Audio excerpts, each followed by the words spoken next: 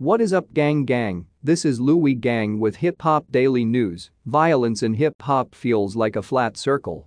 Milwaukee rapper Fatboi Gwala was found dead inside a burning vehicle early Tuesday, May 18, according to CBS 58. Gwala's death is now being investigated by local police as a homicide after being ruled one by medical examiners. Milwaukee police are looking for anyone with information regarding the 42-year-old's death to come forward.